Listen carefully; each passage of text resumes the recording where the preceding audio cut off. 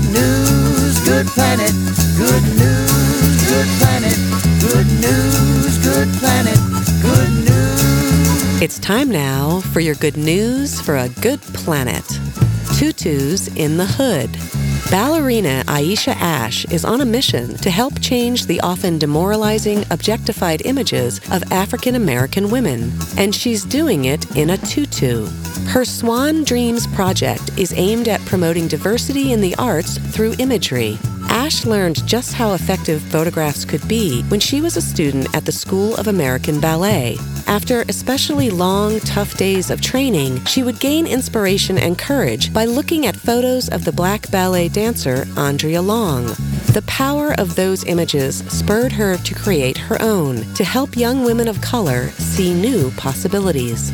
So after dancing professionally in the New York City Ballet for 13 years, Ash decided to take her tutus and ballet slippers to another stage, the inner city streets of Rochester, New York, where she grew up.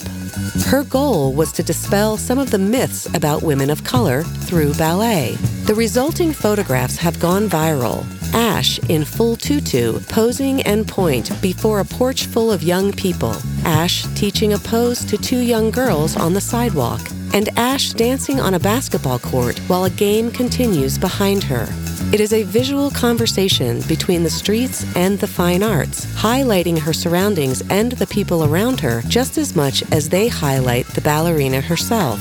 The excessive positive response from her photo shoots have been remarkable. Ash wants her Swan Dreams project to encourage younger generations not to give up on their dreams, especially if those dreams involve tutus. She offers free dance lessons for children at her daughter's school and has participated in nonprofits that mentor young women.